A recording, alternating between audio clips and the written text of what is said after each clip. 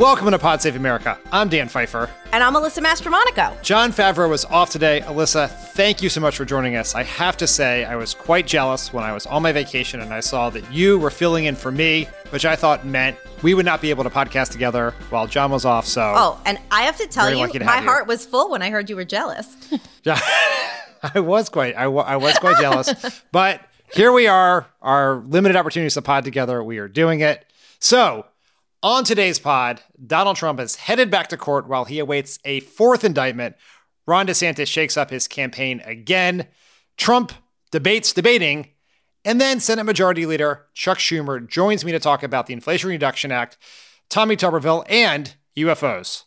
But first, in a huge victory for abortion rights, voters in Ohio on Tuesday resoundingly defeated Issue 1, a cynical attempt to prevent Ohioans from amending the Constitution to include the right to an abortion in November.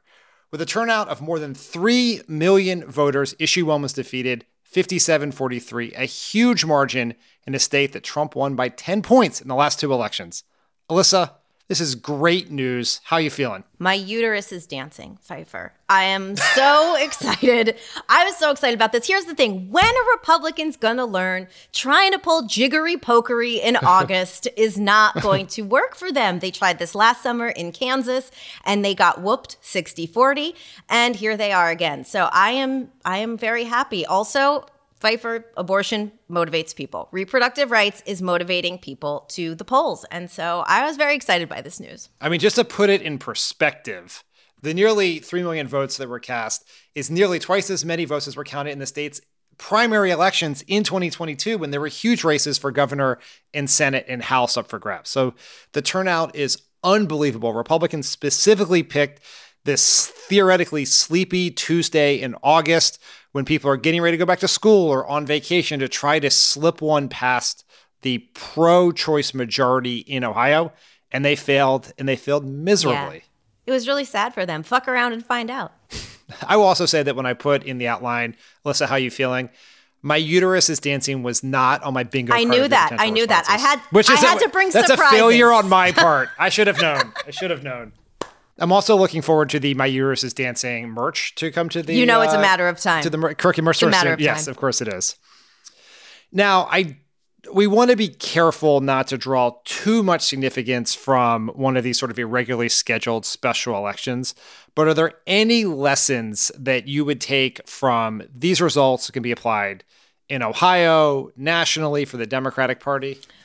I mean, I think that when Roe was about to be overturned, or at least when the decision was, leaked months before it actually came down, people were saying, oh, this isn't going to be such a big deal. Everyone's going to get used to it. It's going to be fine. And I think that we're seeing it's not fine. It's not fine among independents and swing voters. And it's actually not fine among some Republicans that, here I think the Republicans are the dog that caught the car. And now they don't exactly know what to do. I think that they want some restrictions on abortion. I don't think anybody watching the case that's happening down in Texas, where women who were denied abortions are being asked to testify about what happened to them. Listening to a woman who knew that her fetus was not going to survive and was forced to carry it to term, and then when she went to the hospital, was told, you have to be septic before we can treat you.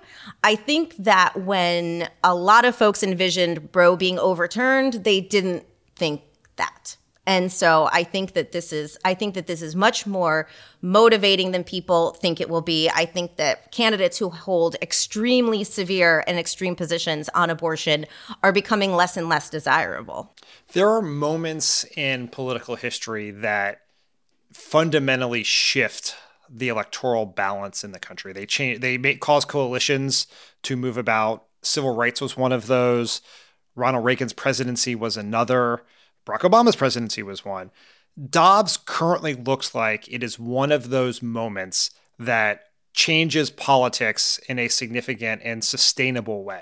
If you look at both I think that's true in a couple of different vectors. One, the number of Americans who say they're pro-choice is at a record since Dobbs. Right. The number of Americans who say they're anti-choice or describe themselves as quote unquote pro-life is at a nadir since Dobbs. the energy around the issue is stunning. The turnout in this election is mind-boggling. It's mind-boggling that 3 million people would turn out. This is the only thing on the ballot. There's nothing else. There's no gubernatorial primary. There's no Senate primary. There was just abortion. And it was an issue that was disguised to try to make it not be about abortion. Right. 2, in the elections where we have had straight up abortion-related ballot initiatives or constitutional referendum on the ballot, so that's Ohio, Kansas, Michigan, California, and a couple other places. And in those places, the pro-abortion side of the argument outperformed Joe Biden's numbers from 2020. Right. So that means that it's a turnout driver. It means that there are some people who did not vote in 2020, but have come out because they see their freedoms and their rights being taken away from them. It's just an absolute dramatic thing. In Ohio, 20% of Trump counties voted against issue 1. And Ohio is a state that if you had asked anyone before Dobbs that it would have been a state where an abortion referendum would fail and fail miserably. And that logic was clearly wrong, but it was probably wrong then, but it's obviously wrong now. Dobbs has changed absolutely everything. And I think if you want to take a lesson from this for Democrats, it is that we are more than a year after the decision. Abortion is still clearly a driving, galvanizing issue in politics, but I don't think Democrats should assume that will still be the case in 2024. It very well may be, but with every passing day, there's always a chance that something can recede further into the background. It could become less salient. And does it mean that there still won't be huge majorities of people who care passionately about it and are driven by it? But the races are also narrow and we're operating on such thin margins that the argument here is we have to do everything we can to keep it on the top of the agenda. We have to argue that if you reelect Sherrod Brown and we expand our Senate majority and keep the White House and take the House, we'll pass a law codifying Roe. We have to tell people with Republicans were to do the same thing and to take control of government that they will pass what they have told us they will do, which is a federal abortion ban. We just have to I think there's an argument. The lesson here is not that abortion is a secret weapon. It is that if we want voters care about it, and we got to make sure they still care about it in 2024 to the same extent they do right now. I agree. And Buddy, also, I think that there are other issues, ancillary issues that people did not foresee. I mean, there are states in this country that are gynecological deserts where OBGYNs are fleeing the state. I think it's either South Dakota or North Dakota. I think it's North Dakota. There are about 66 gynecologists left in the entire state, and they are not spread equally throughout the state. They are located in 2 of the major cities. And I don't think that when Dobbs was overturned that people who were rooting for this, I don't think they understood that doctors were going to be targeted in the way there were, that there would be like bounty laws in Texas to turn people in and become vigilantes. And I think that it is so far and it's so extreme and that it is affecting healthcare in a way that's so profound. I think that that's important to sort of keep talking about too, because women who aren't even pregnant can't get healthcare in a lot of states in this country right now, or it is at least prohibitively difficult for them to do so. Now, of course, the vote on issue 1 is not the end of the road here in Ohio. Right. Help people understand what comes next and what's at stake with this vote in November. Okay, so in November, the quote, right to reproductive freedom with protections for healthcare safety, the longest name ever, ballot measure is up. It seeks to protect the reproductive rights of people in Ohio. And with issue 1 failing, now that only needs a 50% +1 to be enshrined into the Ohio state constitution. Whereas if issue 1 had gone into law, it would have been 60%, which would have been very bad. And all the polling has shown to date that there is a majority in support of reproductive freedom in the country, but in Ohio as well, which is why these Republicans so cynically tried to rig the game by using issue 1 to increase the threshold to 60%. And right. I think while I think every political prognosticator would believe that the favorites in that November race is the effort to amend the Constitution to enshrine abortion rights, we shouldn't assume it's going to happen. Republicans are going to learn from their loss here. They are going to spend more money. They're going to be more deceptive. They're going to be more dirty tricks. And so we're going to have to do everything we possibly can to help.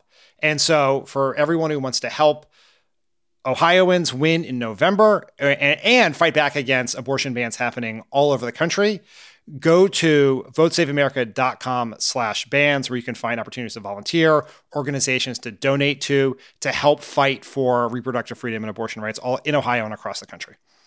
All right, Alyssa, that was it for the good news. Let's get to the more challenging parts of our news of our political hellscape. All right, so this week, Donald Trump is waiting for a potential court hearing on whether he will face a protective order in the January 6th case. And he seems to be taking this issue with his usual seriousness. Here's the twice impeached, thrice indicted former president at a campaign stop in New Hampshire on Tuesday. Let's take a listen. Because I'm sweating like a dog up here. But does anybody want me to stop, or should we go forward? Crooked Joe now wants the thug prosecutor, this deranged guy, to file a court order taking away my First Amendment rights so that I can't speak. So listen to this. We don't want you to speak about the case. The case is a ridiculous case. It's a First Amendment case. There was never a second of any day that I didn't believe that election was rigged. It was a rigged election. It was a rigged election, and it was a stolen, disgusting election. And this country should be ashamed. And they go after the people that want to prove that it was rigged and stolen. And then on Wednesday, Trump took to Truth Social to personally and directly attack Judge Chutkan, the judge in the January 6th case, by name, accusing her of an array of bullshit, conflicts of interest, and conspiracy theories. Now, Alyssa, I have to ask. Yeah. Is there a strategy here? Is Trump trying to provoke the judge, or can he just not help himself? What do you think's going on? Buddy, come on now. He doesn't even know what he's doing. This is a man, and everyone should think about this. I mean, not people who listen to Pod Save America because they already know the answer. But buddy, this is a man with absolutely zero impulse control that he has proved time and time again. And there are actually people in this country considering giving him the nuclear codes back. I mean, this is like 37% or whatever it is. But I mean, buddy, you and I both know he has no strategy. He's in a chaos candidate, throw everything against the wall, see what sticks. He's trying to find something that further enrages his base, as if they need more rage. But yeah, he has no idea why he will take whatever comes from his chaos and his nonsense. I generally agree with that, and I generally sort of laugh at the people who try to reverse engineer strategy from Trump's insanity. But I think there is a consistent theme in how Trump has approached all of his many investigations and indictments and everything, from Jim Comey, Bob Mueller, the impeachments, Adam Schiff, everything, is he just goes after a mistrial. Yeah, well, he always wants to be punching someone, right? And he wants to raise questions. He wants to try to make it seem like everyone is crooked, everyone's conflicted. It's not just him. And that generally politically is enough for him to skate by. It gives the people who want to be with him the ability, the fig leaf to stick with him, right? Where it's like, sure, what Trump did is terrible, but like these guys are all out to get him anyway. They don't really care. And this is an Obama judge, and Jack Smith goes after Republicans or whatever other bullshit. And for the people who are sort of like in the middle, who are pretty cynical about politics, who don't really engage with the news like in any great detail. In other words, the people who generally decide elections in this country, it's kind of easy to like throw up their arms and be like, fuck, I don't know, and then can move on to another issue. So it is, I'm not saying this is a plan. Like there's no whiteboard that is in his legal strategy war room that's like attack the judge and attack Jack Smith. I think there's also an element of this where, and it was just why what happens with this protective order is so fascinating is, and I remember many, many years ago, Lovett described Trump's behavior during the 2016 campaign as the Raptors testing the fence in Jurassic Park. And I think that's a little what he's doing here, which is he wants to see how far he can go before he gets burned. And he's going to push and push and push. And he does sort of understand that the judge can't really throw him in jail. I mean, technically she can throw him in jail, but she's not going to. And so what's she really going to do? And he'll do that until he'll push and push and push until he gets bit. And we'll have to sort of see how that goes. And he might, it's hard to see. This is not a good legal strategy, but as a political strategy goes, you could do worse, I think. Yeah, no, I agree with that. I mean, there's literally no downside to him doing what he's doing. I was trying to think what could happen short of them putting him in jail. He could be fined, right? I think they could fine him. He could be fined, and he won't pay. like the thing is, any outcome you can see, he's sort of faced before, and he just didn't do it. Well, it's a little like how the classified there's a way in which this kind of plays out a little bit like the classified documents thing, where he thought the rules didn't apply to him. He refused to abide by them, ignored subpoenas, and then next thing you know, the FBI is at his house. And then a few months after that, he's being indicted on 37 felony counts related to violations of the Espionage Act. And like that could happen here, right? Could happen. Where it's like he gets fined. Like there's a world in which he thinks this is like where he runs into someone who actually like Jack Smith, essentially, who will take this seriously enough to do something about it. So we'll see. I mean, it's clear that he's not going to, up until there's real consequences that matter to him, and maybe those can never come, that he's not going to change his behavior. I think we can. There's no we don't make reason predictions. Right. But Donald Trump has other legal problems too. Reports are that Fulton County DA Fani Willis could indict Trump as soon as next week for trying to overturn the election in Georgia. The New York Times reports that Jack Smith is still investigating Trump's super PAC for potential financial crimes related to raising money based on false election claims. And perhaps most deliciously, we learned from the New York Times that earlier this year, Jack Smith got a subpoena to dig around in Trump's Twitter DMs, what I imagine is a dark and dangerous place.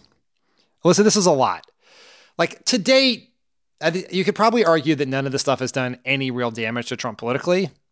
He's still probably gone up in the Republican polls, that New York Times poll from a week or so ago where he's essentially tied with Biden. But do you think there's a point where all of this becomes too much for voters to stomach? I mean, buddy, I wonder. I mean, the thing I will say that the DMs are delicious. I mean, this, though, I think could also be one of the most traumatic things that we have had to experience. Like, when I think about listening to the January 6th hearing and hearing about him throwing steak and ketchup against the wall in the dining room and the ketchup dripping down, I thought that was pretty traumatic to hear. But when we find out, more likely than not, that he's been DMing with bots and when he was supposed to be running the country, I think that it's going to be a lot for everyone to handle. But I'm not sure that the people who support him, right? Like, again, we're all repelled by this. We are exhausted. We can't take it. It's too much. But the people who support him, I'm not sure that any of this is going to matter. I mean, I think that the people, the 37%, that ardently support him, I'm not sure that any of this is something where they're like, you know what? This is the straw that broke the camel's back. There has been so much else that this just, I mean, it always depends on what they find and what could happen. But I'm just not sure. He has set himself up as a martyr. His base supporters believe that, and I don't know that anything is going to change that. It's really like it's just really hard to see the dynamics changing with Trump because they haven't changed one iota over an 8-year period. Right. His approval rating has tracked with a couple of exceptions, one being a huge spike during the early days of COVID, which seems insane now, and then a huge drop right after January 6th. His approval rating has stayed within a 3 to 4 point band in the low 40s. He like high 30s, low 40s. That's where he stays the whole time. He can get indicted. He could get impeached. He could have an insurrection. He can support Nazis. He can do all of these things, and it sort of stays there. That is that baseline.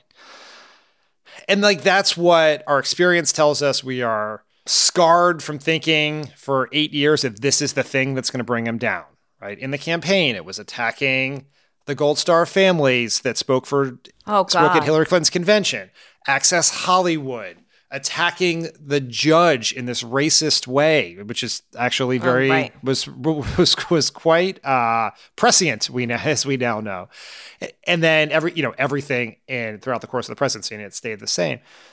But then you also sort of think like, man, this guy is going to be, and this week is sort of interesting model for what the rest of this campaign is going to be like, is that the entire conversation is going to be around his upcoming criminal trials. He's going to be in court, or his lawyers will be in court filing motions. There'll be hearings. He's going to be arraigned again, probably. And it's just like, at some point, for some number of voters, does that change something? Right. And it's more likely to change it in a general election where he's the nominee, because the way the calendar works out is if you believe that the primary process will move along on a similar trajectory as 2016, and the polls kind of suggest it might, then he would become the nominee basically the week before the Alvin Bragg trial in New York on hush money is scheduled to start. We're going to get in the January 6th hearing case, there is, I think we're going to, in the next week or two, Jack Smith is going to propose a trial date, and we'll know then. Right. Just this idea that he is going to be in court for like the 7 months of the general election is something that you would like to think would be somewhat damaging, particularly for people like us who've worked in campaigns and think campaigns matter, that instead of traveling the country and doing rallies all the time, he'll be sitting in court for for what is right now nearly 80 felony charges. Here's what I was going to say, though. For him, I think it works. If martyrdom is his whole vibe, and convincing his base and hopefully some other people, because he can't win with just his base, think about it. If you're Trump, not to give him any advice, but if you're Trump, first of all, there are only so many places he can still rally and get the crowds that he needs to get to look like he's doing well, right? Like, do you think that's the case?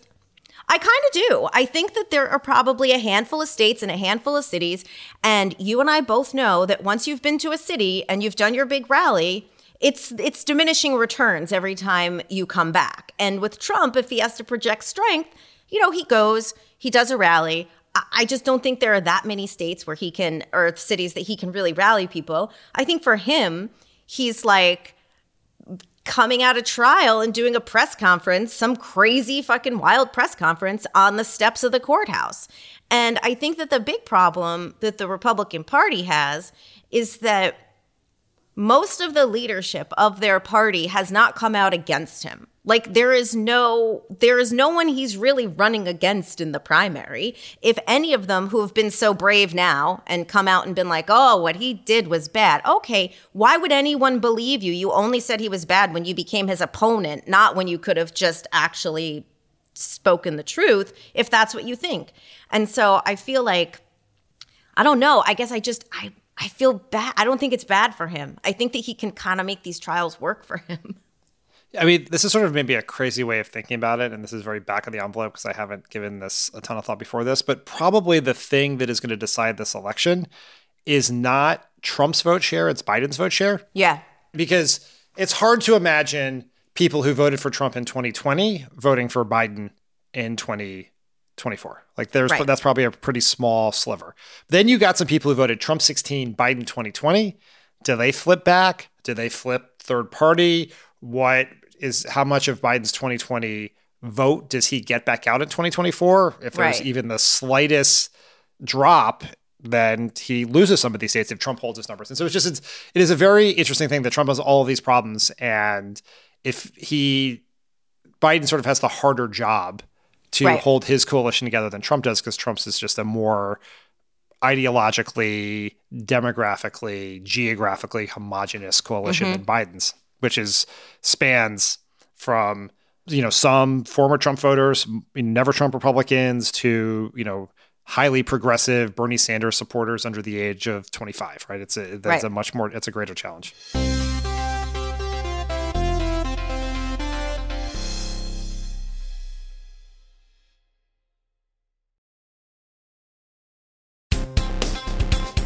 But if Trump were to lose, the person that everyone thought he would lose to, in the primary at least, is Ron DeSantis. LOL.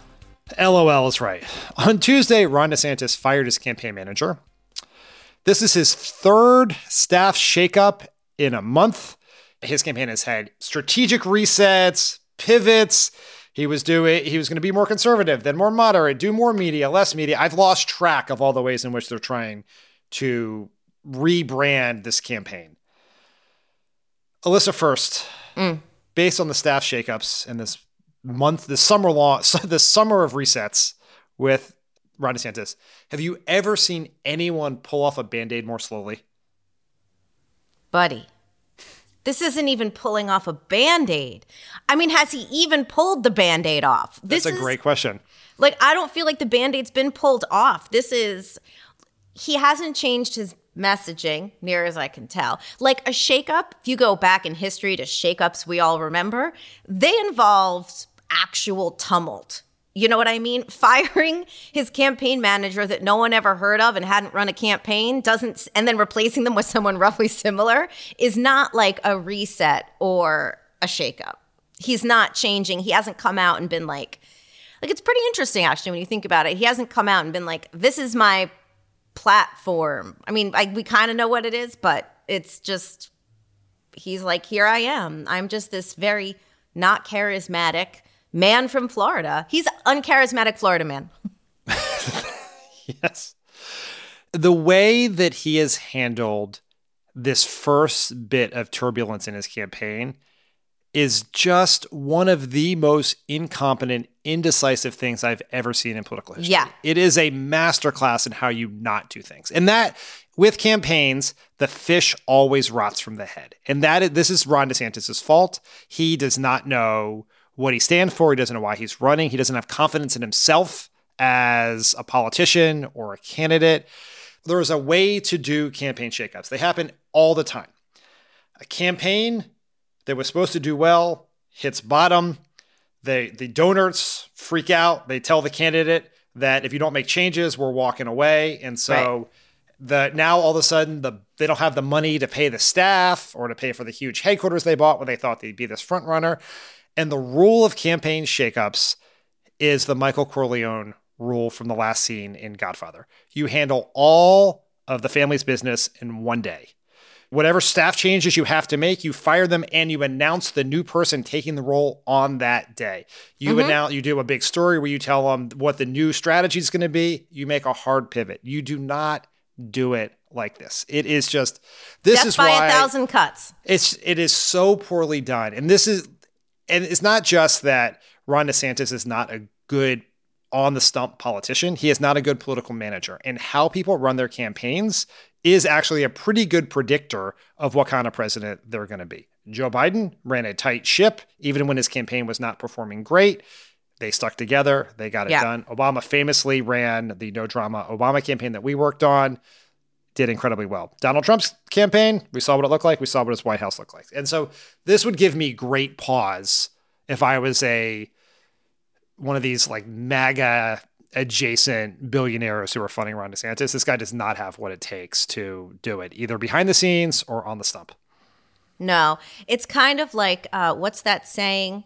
If you elect a clown to run the kingdom, the clown doesn't become the kingdom becomes a circus. That is where we are. And I think the problem with DeSantis and his shakeup is that, like, I think if you asked him, why is he shaking things up? It's like, because I'm losing. But he doesn't know why he's losing. Like, he doesn't understand fundamentally, I think, as a baby pundit, that the delta between he and Trump is so large, so vast in the polls, that he has to take Trump on. No reset is going to fix the fact that his strategy doesn't work. And that's, I think, what's interesting. You know, he's like, oh, it's the campaign manager. It's this, it's that. Maybe they did spend too much money, but that's like not the fundamental problem. He has no charisma. He is a dish rag on the stump. And in order to make up some of the space between he and Trump right now, he has to say what he thinks. If he thinks Trump is fine, why is he running? But all of them, aside from maybe Christie, are parsing their words so much.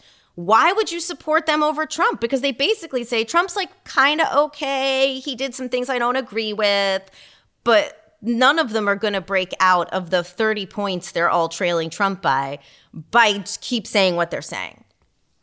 Like, one of the abiding premises of this podcast is, after 2016, is humility in political prognostication, right? And so Tommy, John, and John on Tuesday talked a little bit about some of DeSantis' most recent reset and some of his new messaging where he said that Trump lost the election, et cetera. Right. And, and the question was, is there a way he could possibly come back from the dead? And you worked for John Kerry when he was written off for dead. And there are some parallels here. Kerry was the initial favorite in that race. He was the choice of a lot of donors looking for someone who could, because of his military record, could beat Bush during a war. Kerry fired his campaign manager, a bunch of staff. Do you see any parallels from what you guys went through in 2004 that could apply to DeSantis here? And the answer can be no. I want to be clear. No. But I think that the some of the things that are just like a little. First of all, the delta between Kerry and Dean was never as great.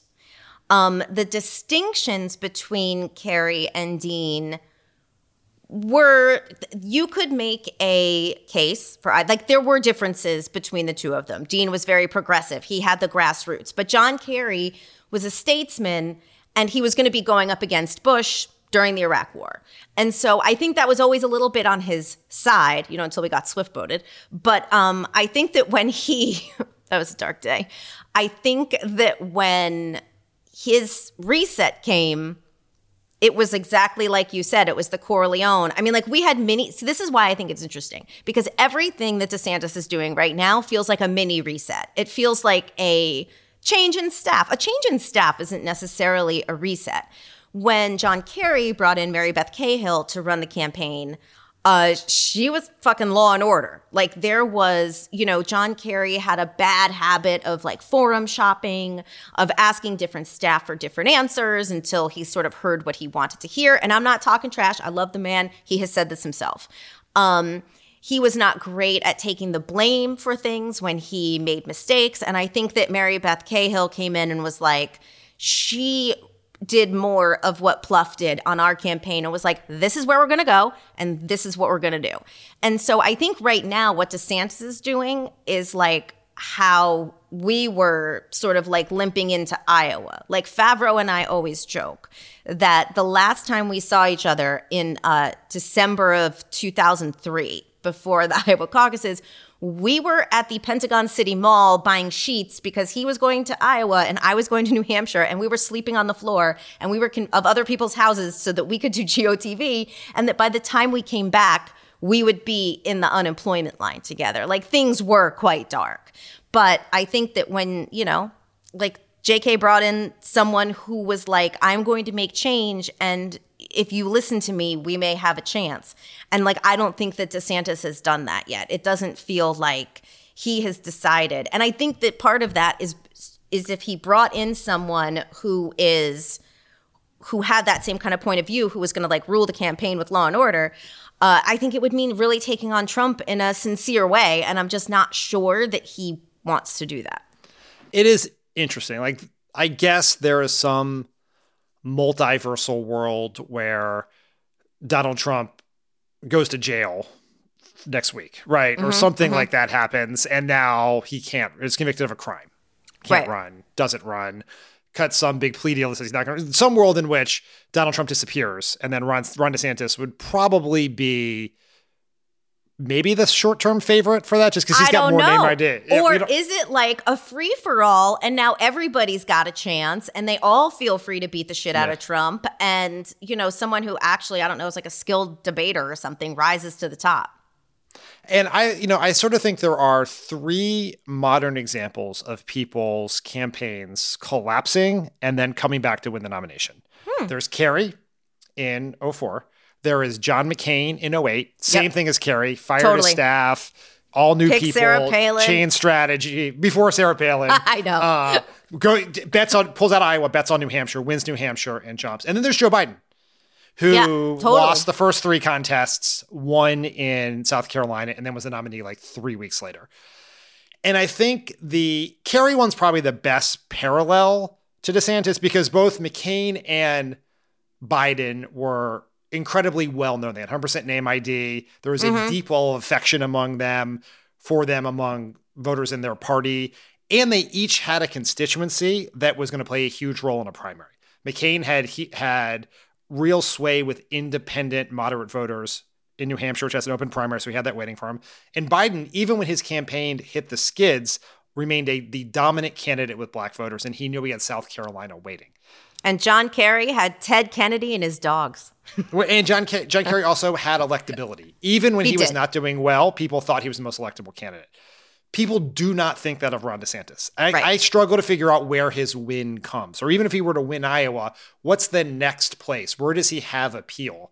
Because even you would think Florida would be the thing for him, but that's also Trump status. So it's very... Don't you think, though, if Trump... So say Trump goes to jail, right? Trump goes to jail. Don't you think that this ends up... This is what I think. I think it ends up as like a brokered convention. Because I think that you have Republicans who would do well in certain states, but I feel like it's going to be really hard for them to ever get a consensus because the party's so like fractured. Maybe. The thing about the Republican primary, though, is that most of the states award their delegates either winner take all or winner take most. And so winning a state by 1%, it's much easier to get to the threshold on the Republican side than the Democratic side. But if Trump's in jail, there is a world in which they could try. You remember the thing that Ted Cruz did where he was like, oh, right. Vote your conscience. So, wait, who knows? Did I just tell on myself that I watched the episode of Veep with the brokered convention yesterday? I don't think that's telling on yourself. I'm just telling on myself. I don't care. Yeah. All right. Switching gears here. Why? That's so fun. I think we're going to do a lot of brokered Republican convention, Donald Trump's in jail fan fiction over the course of next year on this podcast. Great. So we are 2 weeks away from the first Republican debate. Despite repeated pleas from the RNC and even the brass at Fox News, who is broadcasting the debate, Donald Trump is not yet committed to participate, but he may still be debating it. Here he is at the rally in New Hampshire on Tuesday. Okay, you ready? Poll. We take a free poll. Should I do the debate?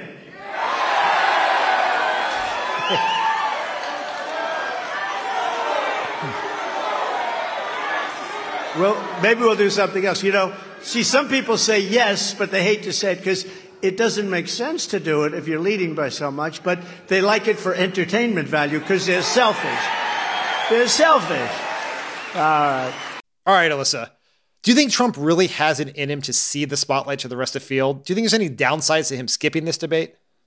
I mean, I don't even know. I mean, I think, look, if I were Trump, I would want to do the debate because he is literally surrounded by a bunch of people pretty afraid to attack him, and he's not afraid to attack anything or anybody. So I think that if he gets on stage with the people who've made the cut, I just look like TV is his secret weapon. Like, I don't think that he's, I certainly do not like the man, but if I were to say things that he uses to his advantage, television and debates have been one of them. And so, I think that if I'm Trump, look, he likes to build everything to a crescendo. So I'm like, I'm not going to do it. I'm not going to do it. And then he wants to fold. So he says, you know what? My people want me to do it, and I have to do what they want me to do. And he gives himself cover, and he does the debate. That's what I would do. I think if he skips the debate, the RNC, literally, what is the fucking point of a debate without him in it? I mean, they're like, I don't know.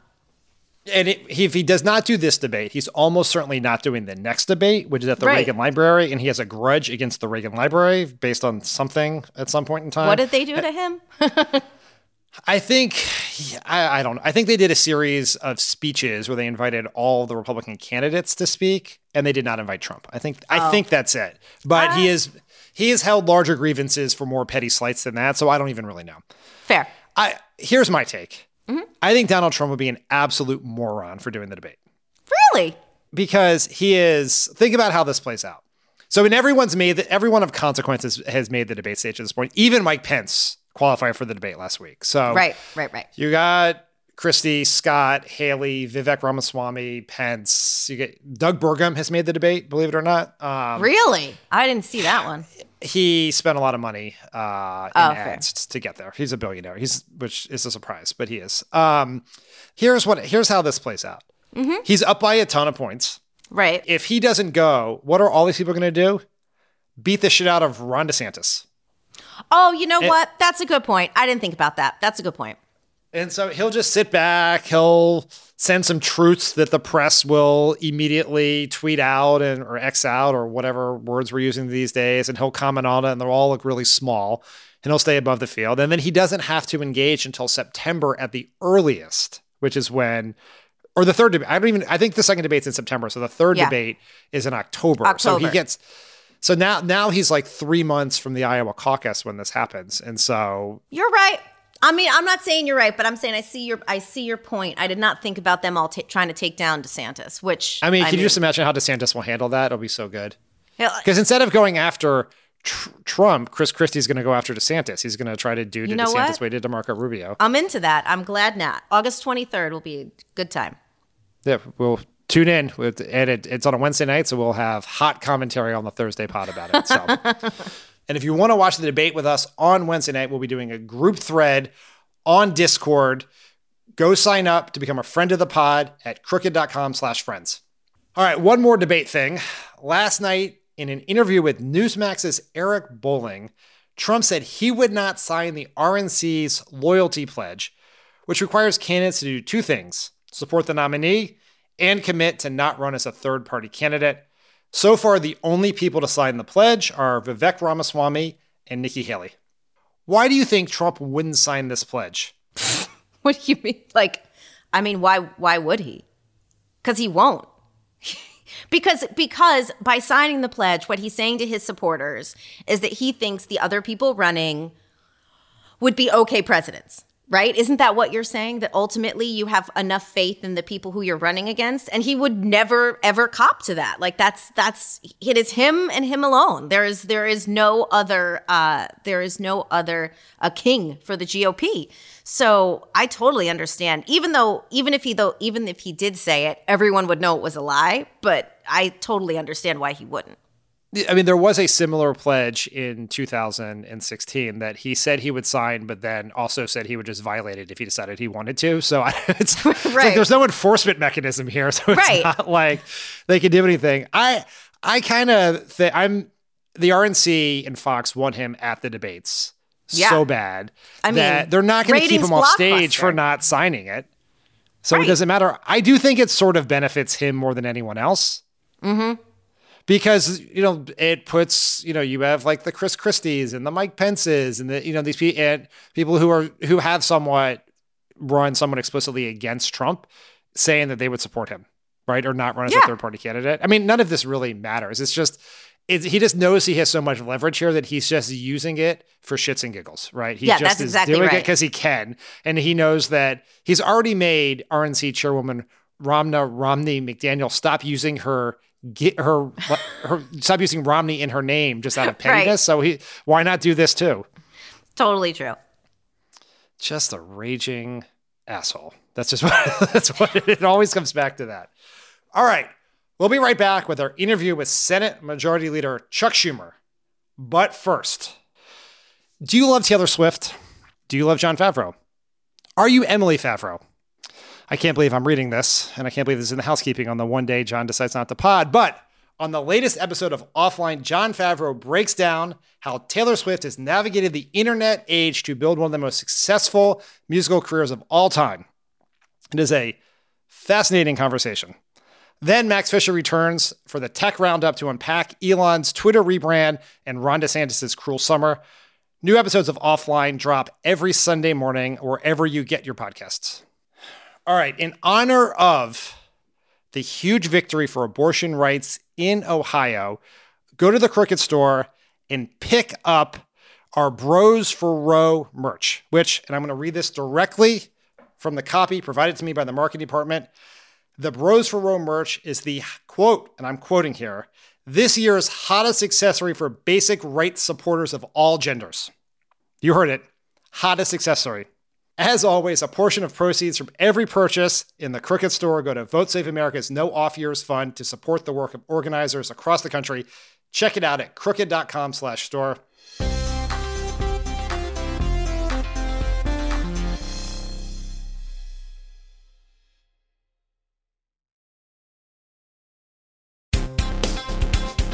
Joining me now to talk about the 1-year anniversary of the Inflation Reduction Act and everything else happening on Capitol Hill is the Senate Majority Leader, Senator Chuck Schumer. Welcome back to Pod Save America. Dan, it's great to be back. It's great to talk to you, sir. So it is the 1 year. We're going to start with some real tough questions here. So it's the 1-year anniversary of this historic piece of legislation you passed. Polls show a lot of people don't know much about the bill or even that it passed.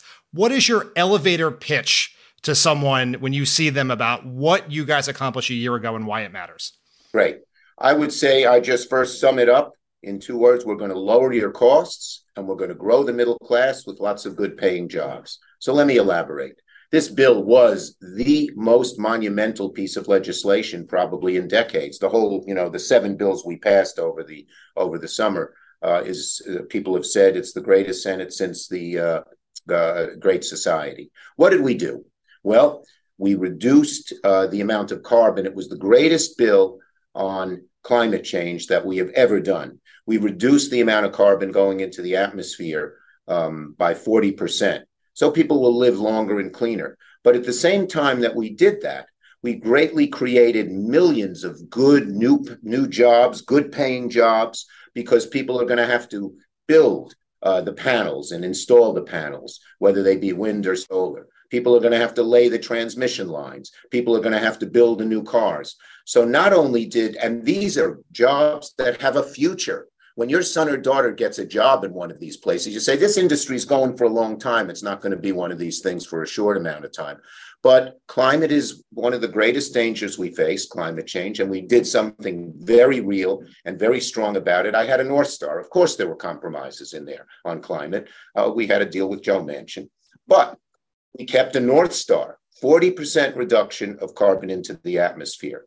We also reduced people's costs in other ways. Prescription drugs. For the first time, we went after Big Pharma.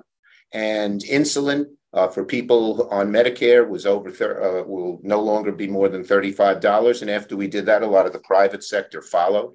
There'll be, for the first time, Medicare can negotiate with the drug companies to lower costs. Vaccines are free. And starting next year, it hasn't started yet, no one will pay more than $3,000 out of their pockets for prescription drugs instead of these huge costs. You have a kid with cancer and the drug costs $1,000 a month and you say, I can't afford it. What do I do? That isn't going to happen anymore. Third, we did something Republicans would never do. We closed some real tax loopholes. We made the rich pay. Every corporation that makes, you all heard the stories of corporations paying no taxes. That's over. An amendment by Elizabeth Warren got in the bill that said a corporation has a profit of over $1 billion.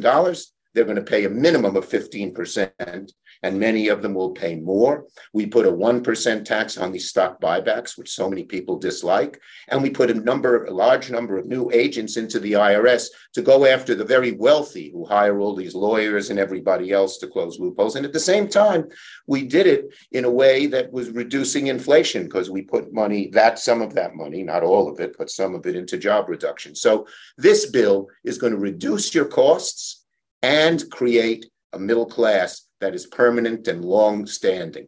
It's a great bill.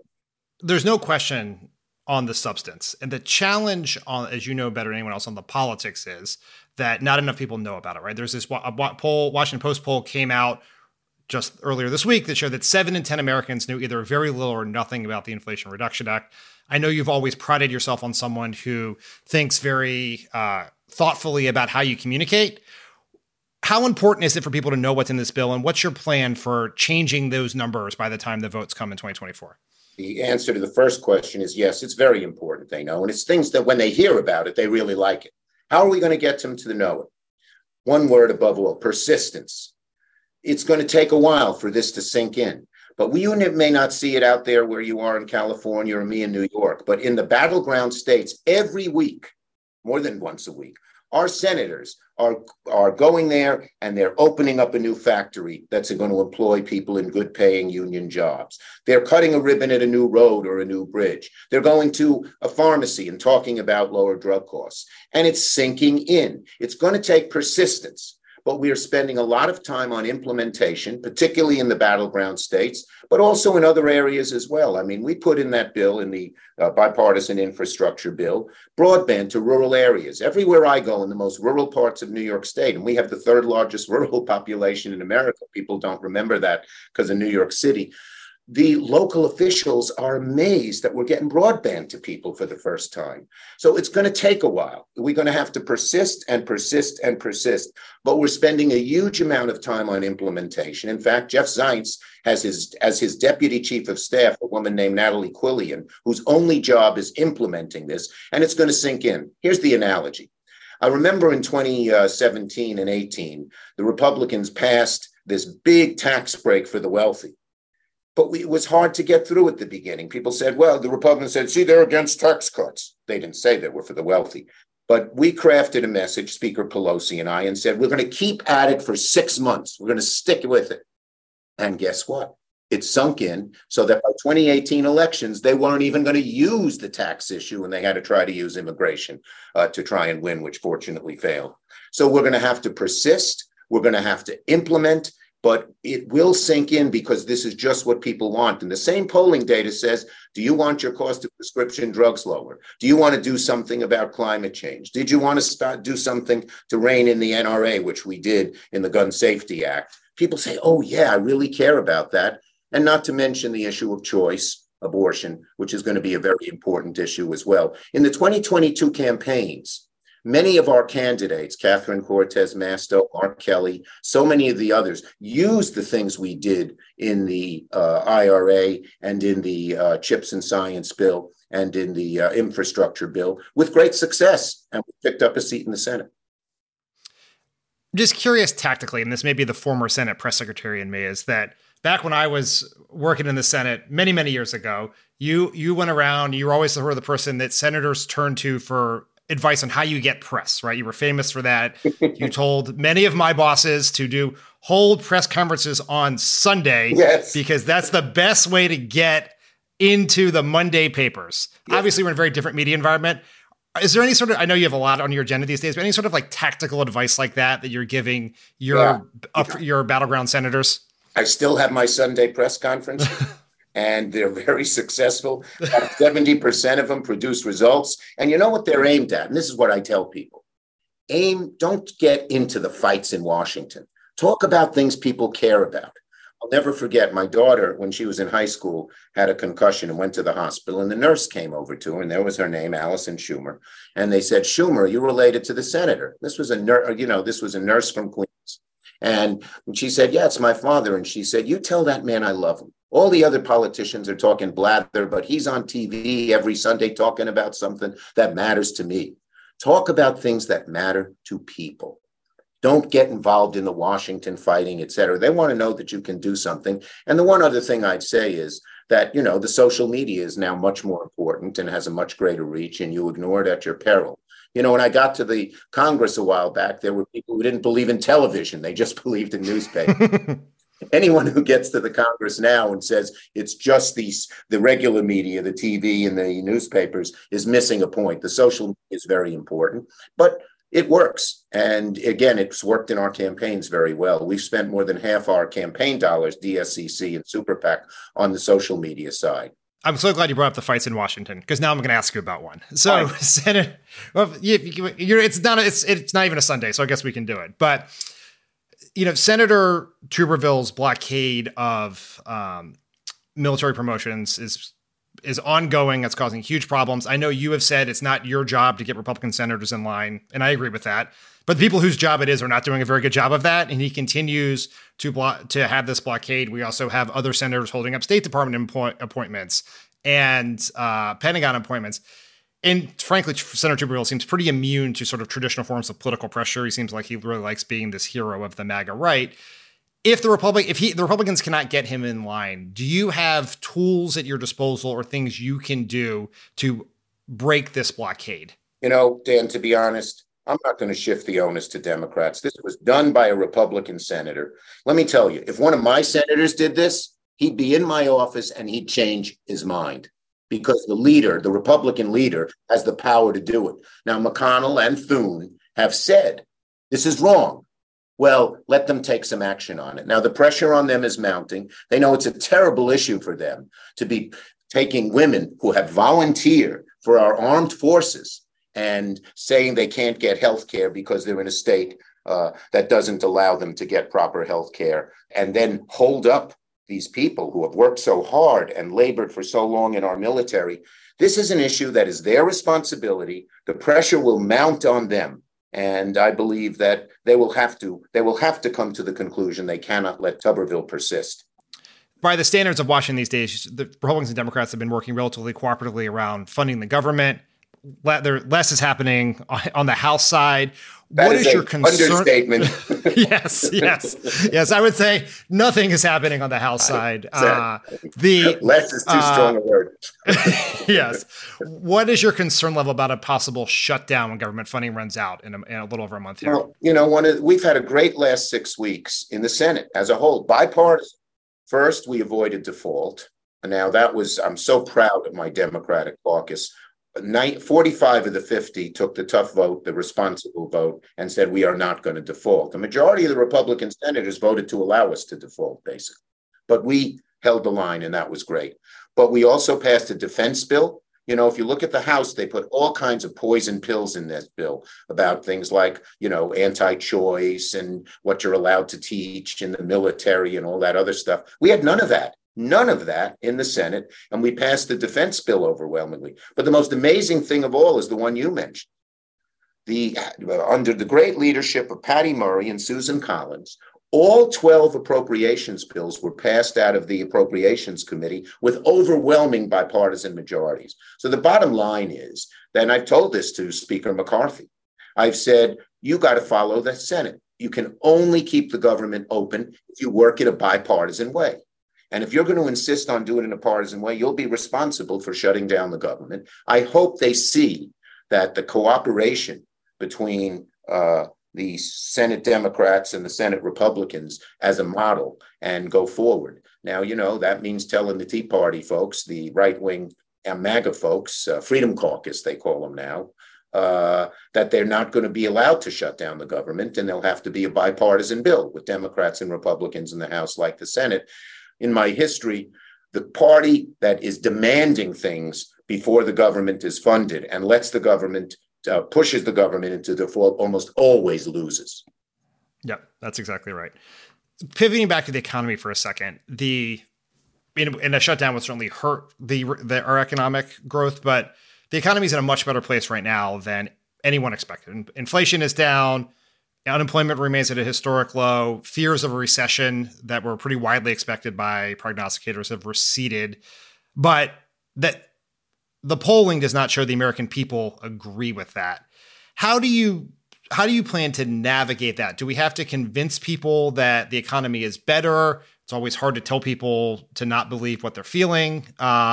What's your sort of economic messaging strategy heading into 2024? Well, the strategy is first, as I've mentioned before, and I won't repeat it, to focus on what we're doing. The two things people want the most, our data shows, are get my costs down. They know that wages are going up, but when the costs go up and eat up the wage increase, it doesn't do you much good. And make sure this country the middle class has a future in this country. Even if you're in the middle class now, you doubt it.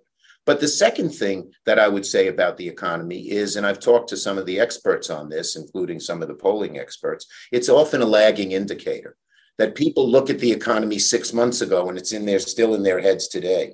Well, if the economy continues in the good way it has, inflation lower, wages up, unemployment, particularly minority unemployment, down to record low levels, within a while, I think the people's view of the economy will improve, but it's not just going to happen like that. And we Democrats have to keep talking about it and talking about it. I read your article or column or whatever it was that calling it Bidenomics is a good idea because it forces people to focus on the differences between the two parties. I tend to agree with that.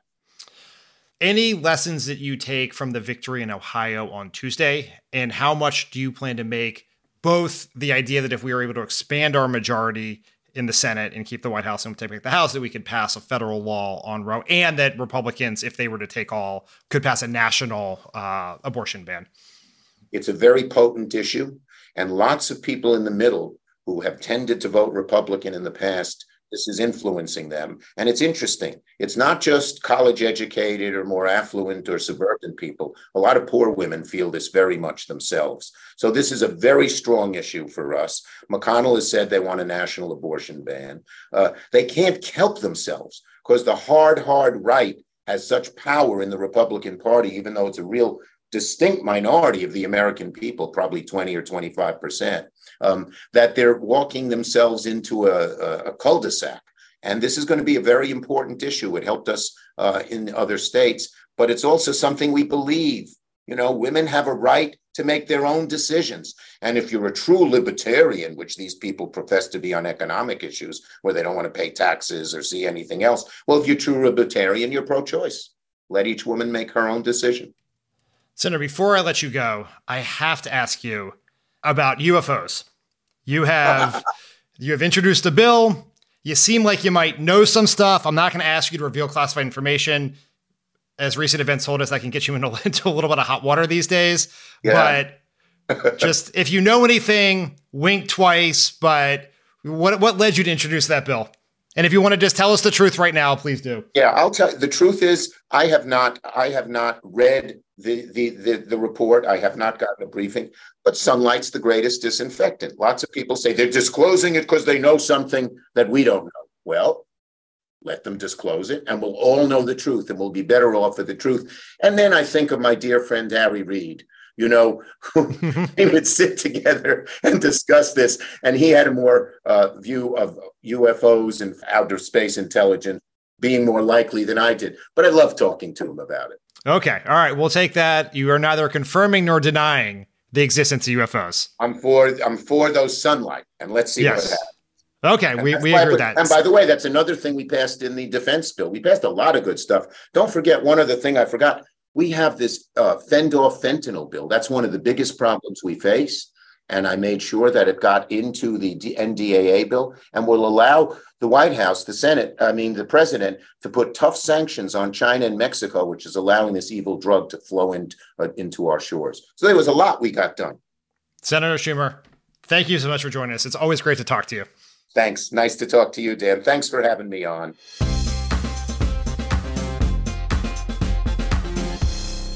Alyssa, thanks so much for joining today. It was so much fun to do this with you. Thank you to Senate Majority Leader Chuck Schumer for joining the podcast. We'll talk to you all next week. Bye. Pod Save America is a Crooked Media production. The executive producer is Michael Martinez. Our producers are Andy Gardner-Bernstein and Olivia Martinez. It's mixed and edited by Andrew Chadwick. Jordan Cantor is our sound engineer, with audio support from Kyle Seglin and Charlotte Landis. Thanks to Hallie Kiefer, Madeline Herringer, Ari Schwartz, Andy Taft, and Justine Howe for production support. And to our digital team, Elijah Cohn, Phoebe Bradford, Mia Kelman, Ben Hefcoat, and David Tolles. Subscribe to Pod Save America on YouTube to catch full episodes, exclusive content, and other community events. Find us at youtube.com/@PodSaveAmerica.